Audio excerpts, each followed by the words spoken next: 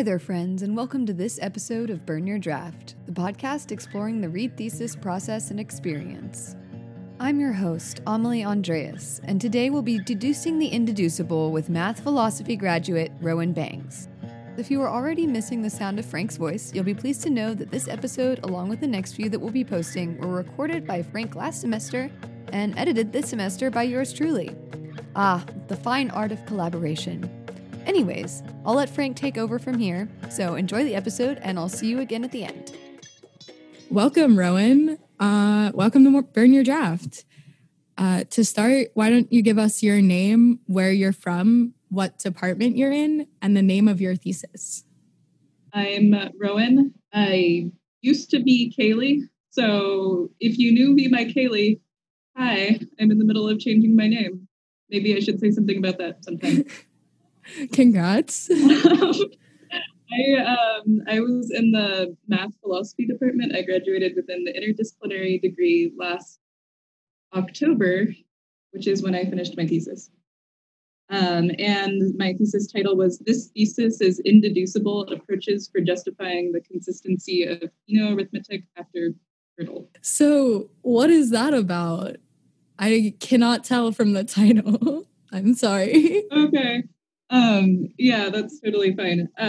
So Gödel has famous inconsistency and incompleteness proofs, by which any theory about as complex as Peano arithmetic or more complex, that's a bit of a technicality, can't prove its own consistency. And then there's also the incompleteness theorem, which is very related, but the inconsistency result was more relevant for the epistemic problems in math. People really wanted math to be epistemically contained prior to Gödel's theorem. They wanted it to completely self-justify itself. And so when Gödel had his theorem, it had a big influence on the philosophy of math, because it seemed that was no longer possible. It couldn't be self-contained because there were these problems with born out of self-referentiality. So one of the attempts for justifying the consistency of Peano arithmetic involved using theories that were actually more complex than Peano arithmetic to prove the consistency of Peano arithmetic. And one of the main questions in my thesis is, does this attempt actually work? Or so can you do this? And my conclusion wound up being no. No, it provides no evidence for the consistency of Peano arithmetic. How do you go about proving that? Okay, it wasn't a proof. It was a philosophical argument that used elements of mathematics. I want to clarify. Yeah, clarify. Because there's the keyword evidence. That's from philosophy of science, actually. So I was applying philosophy of science to math. And maybe an archetypical example of what evidence is, and this is oversimplified, is like, let's say you have the proclamation, "All crows are black." And then you see a black crow. Is that evidence for the proclamation, "All crows are black"? So it's not proof, it's inductive reasoning. Got you. It's like causation versus correlation? Well, deduction would be a logical argument where the result, it's not probabilistic, you proved it. And that's what you learn in math. But in science, you might have more of a probabilistic result, where, like scientists don't really say, we proved this. They say there's strong evidence for this. Mathematicians say we proved this. So what I did in my thesis was apply ideas for how you get evidence in science to math. Interesting. So how was this topic chosen? How did you come upon it? It was really difficult to find a topic that the math department and the philosophy department were both happy about. Yeah, I could see that being the case. So I was wanting to find a compelling philosophical problem that centered around something specific in math. So this is centered around the idea of Gensen's theorem, which was the proof I mentioned before, which used a theory more complex than Pinot arithmetic as a proof for Pinot arithmetic's consistency. So I wanted to find something that was both specific within math and also had a compelling philosophical problem. Yeah.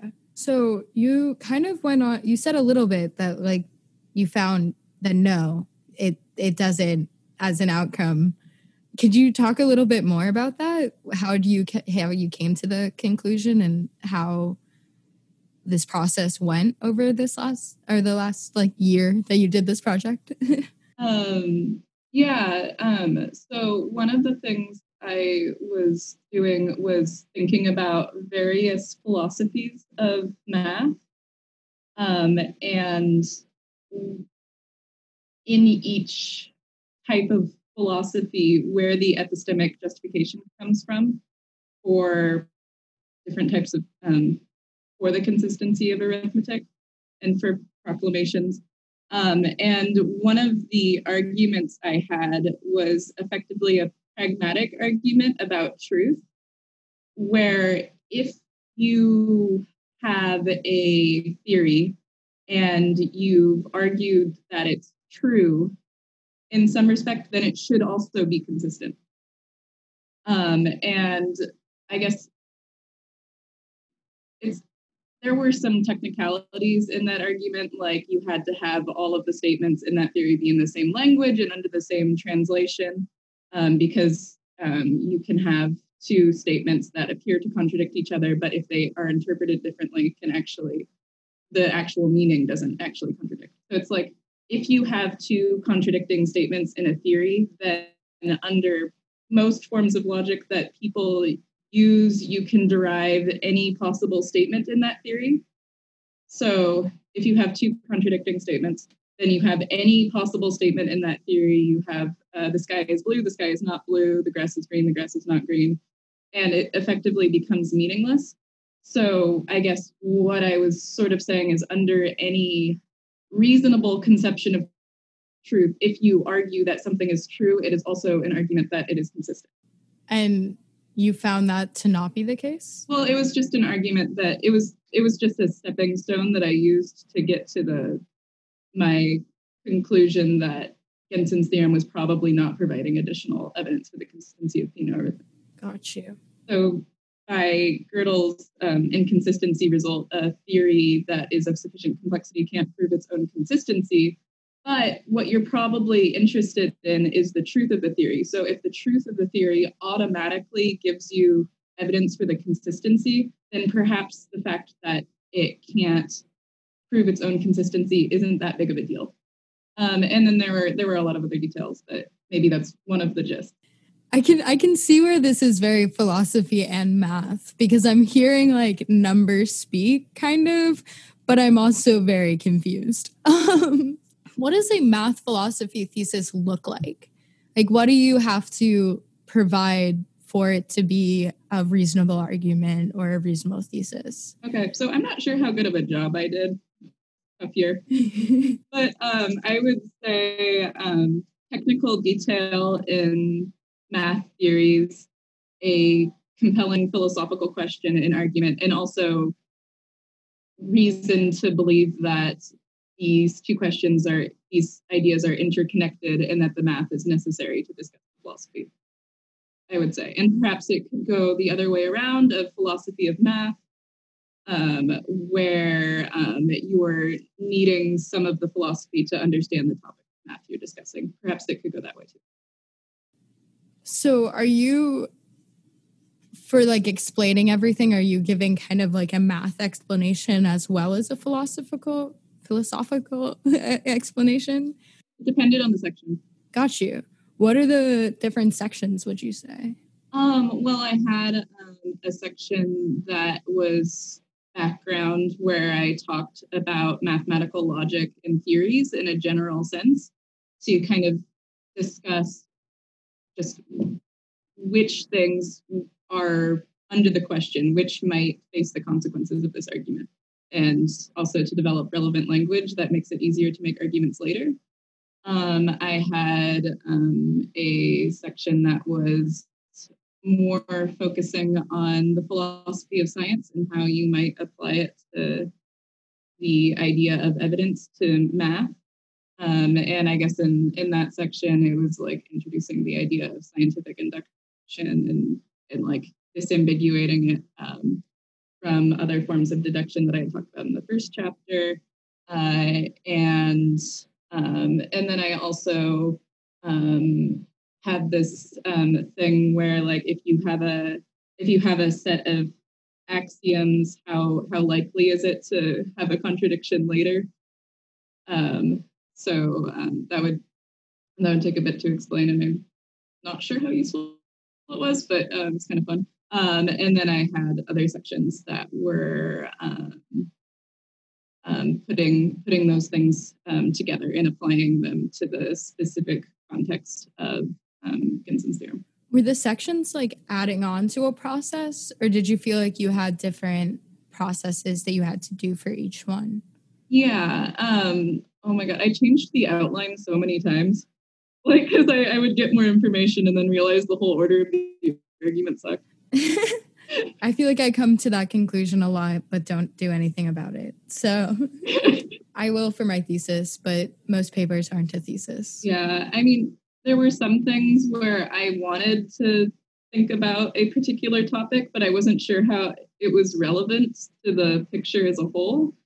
But then later it became the language that was necessary for me to make a coherent argument about something else. So I was doing something and it seemed completely out of place, but then it was in place later. Nice. It was very confusing. And also, I guess I would warn people doing interdisciplinary theses that I found it considerably harder to write my thesis than I found it to write essays in either department individually, because I was trying to integrate the style and not have a section like, oh, this is the math section and this is the philosophy section and this could have just been two theses. I was trying really hard not to do that, but that wound up being really confusing because the styles of writing in each discipline are pretty different. Yeah, I could see that being an issue. There's definitely a grammar to like different departments. Speaking of which, unexpected challenges. Oh. There's a big one that a lot of people are talking about. Shutting down the school. But I would say mental health mostly. That I would say that's the reason that I finished it in October. When the school shut down, it was just kind of too much for me to deal with the other classes and the world changing all at once, because I had been struggling with mental health prior to the pandemic starting, and then when the pandemic started, all my resources went away. Completely understandable. I would not be able to do a thesis at that point. The forest fires sucked. Oh yeah. Smoke. I thought that the world was really ending at that point. I was like, Oregon cannot get hit with another thing. It's not fair. I think some of those disasters can seem, or they're not disasters. Some of those environmental things can seem like the end of the world when they happen, but they don't seem like the end of the world in retrospect. I do want to say that. Because if, like, maybe you're sitting there being anxious, like, oh, I need to graduate. What if some terrible thing happens? I was actually worried about some terrible thing happening to the world before the pandemic. I was like, oh, what if some terrible thing happens and I can't graduate? Yeah. It was like, I was thinking that. And then people are like, nah, that's not going to happen. And then the pandemic happened. And I'm like, oh, man, why? I'm so sorry. But just like, you know what? If bad things happen, they happen. Yeah. You figure out what now. I feel like new normal has been passed around a lot, but you're still the same person. It's true. It happens a lot. There's a lot of different new normals that come about. Yeah. So yeah, if the thing you're most afraid of happens, it's not the end of the world. There's still time after that. You keep learning and figuring things out. the middle of projects is probably confusing and bewildering no matter what. Thesis versus natural disaster. I don't know which one's more stressful. So what skills did you acquire or strengthen during this experience? Writing. I figured out that if I had at a certain point, if I had a goal of just writing 2 pages per day, then that was the most effective for me. That is very smart. That's key. That sounds good. And the reason I did this is because if you have a topic, it can be really hard to predict how long it will take to finish it. So like if you're saying like, oh, I want to address this topic today, it could be that it turns out that that topic only needs a paragraph, or it could turn out that it needs like 20 pages.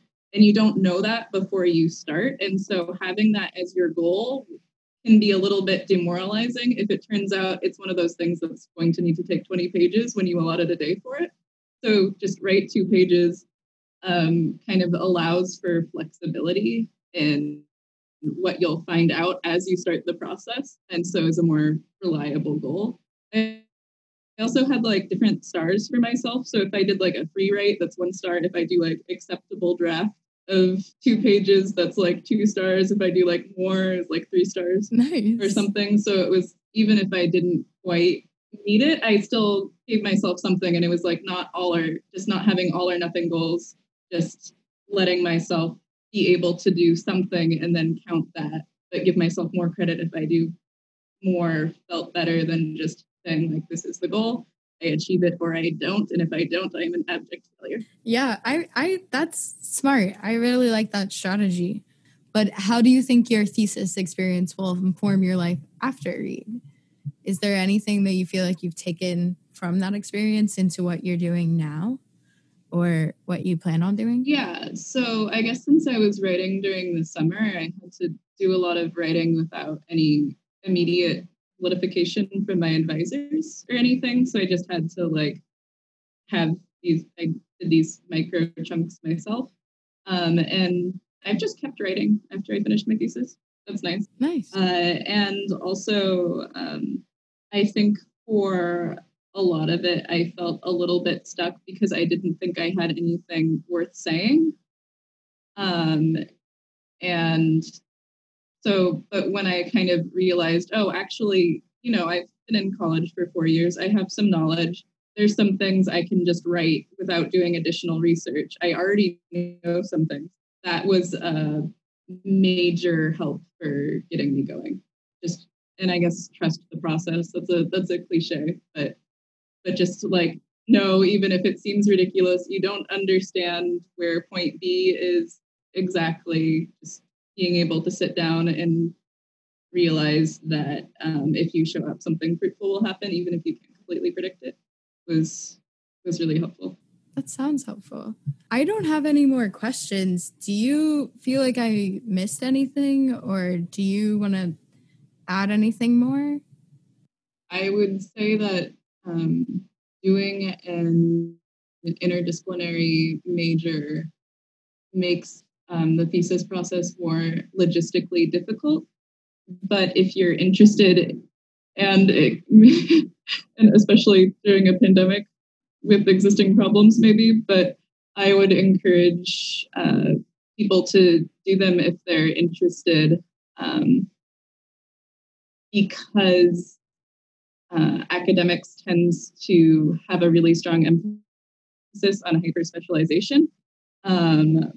But being able to see the similarities between 2 disciplines, I think can lead to creativity, because you might be applying ideas from one discipline into another. And that might be harder if there's a bit of a language shift. But I think it also can lead to creativity. There was a book I read about being a generalist, and there are a lot of benefits to learning different things and then applying them to each other. One of them is innovation. I think people can be dissuaded from doing it because there's this idea of finding your passion. in American culture. And also, if you're focusing on too many things, it can also feel like it's harder to keep up in individual disciplines. Like people who are focusing solely on one discipline know more about it than you, and you can feel a little bit self-conscious. But there is research that has been done that has shown that being a generalist is an important aspect of society, and that it needs people who do that. So I did want to say that. I don't remember research offhand. Yeah. No, I think that's a great addition. Definitely interdisciplinary, do a minor, do anything. Yeah, cool. So thank you for participating and joining and talking about your thesis. This was very cool to hear about. I am not a huge math and philosophy person, so I'm sorry if I didn't ask all the right questions, but I hope that you got a lot of it out. Yeah. I understood some of it. Maybe I should write like a 2-page summary statement. We can link it. I did not prepare how to explain it well. No, I think you did a fantastic job of explaining it. My brain just doesn't do philosophy and math that well, but I'm sure there's a lot of people who are going to listen to it and be like, yeah, I get it. All right. Thank you so much. Have a great rest of your day. Yeah, you too. Bye, Rowan. And I'm back. I would say that on a scale of 1 to 10, my brain does philosophy at about a 4 and math at a solid 3. Don't tell my calculus professor I said that. With that in mind, a special thanks to Rowan for making the last 20 minutes of philosophizing and mathematicking a true pleasure, even for those of us who may be slightly less than philosophically or mathematically inclined. Another big thanks to all of our listeners who took the time to tune into this episode. I hope you'll join us again to hear from more alumni and students about what it means to burn your draft. Burn Your Draft is a production of Reed College and the Center for Life Beyond Reed, created jointly by students, alumni, and staff. This episode was produced and engineered by me, Reed College student Amelie Andreas. Our executive producer is Seth Paskin, class of 1990, with technical advising from staff member Joe Janica. Our project manager is Nate Martin, staff member and class of 2016. Music by Jack Salvucci, class of 2020, and podcast art by alumni Henry Gottschlick and Lillian Pham. This podcast was made possible by a gift from Seth Paskin.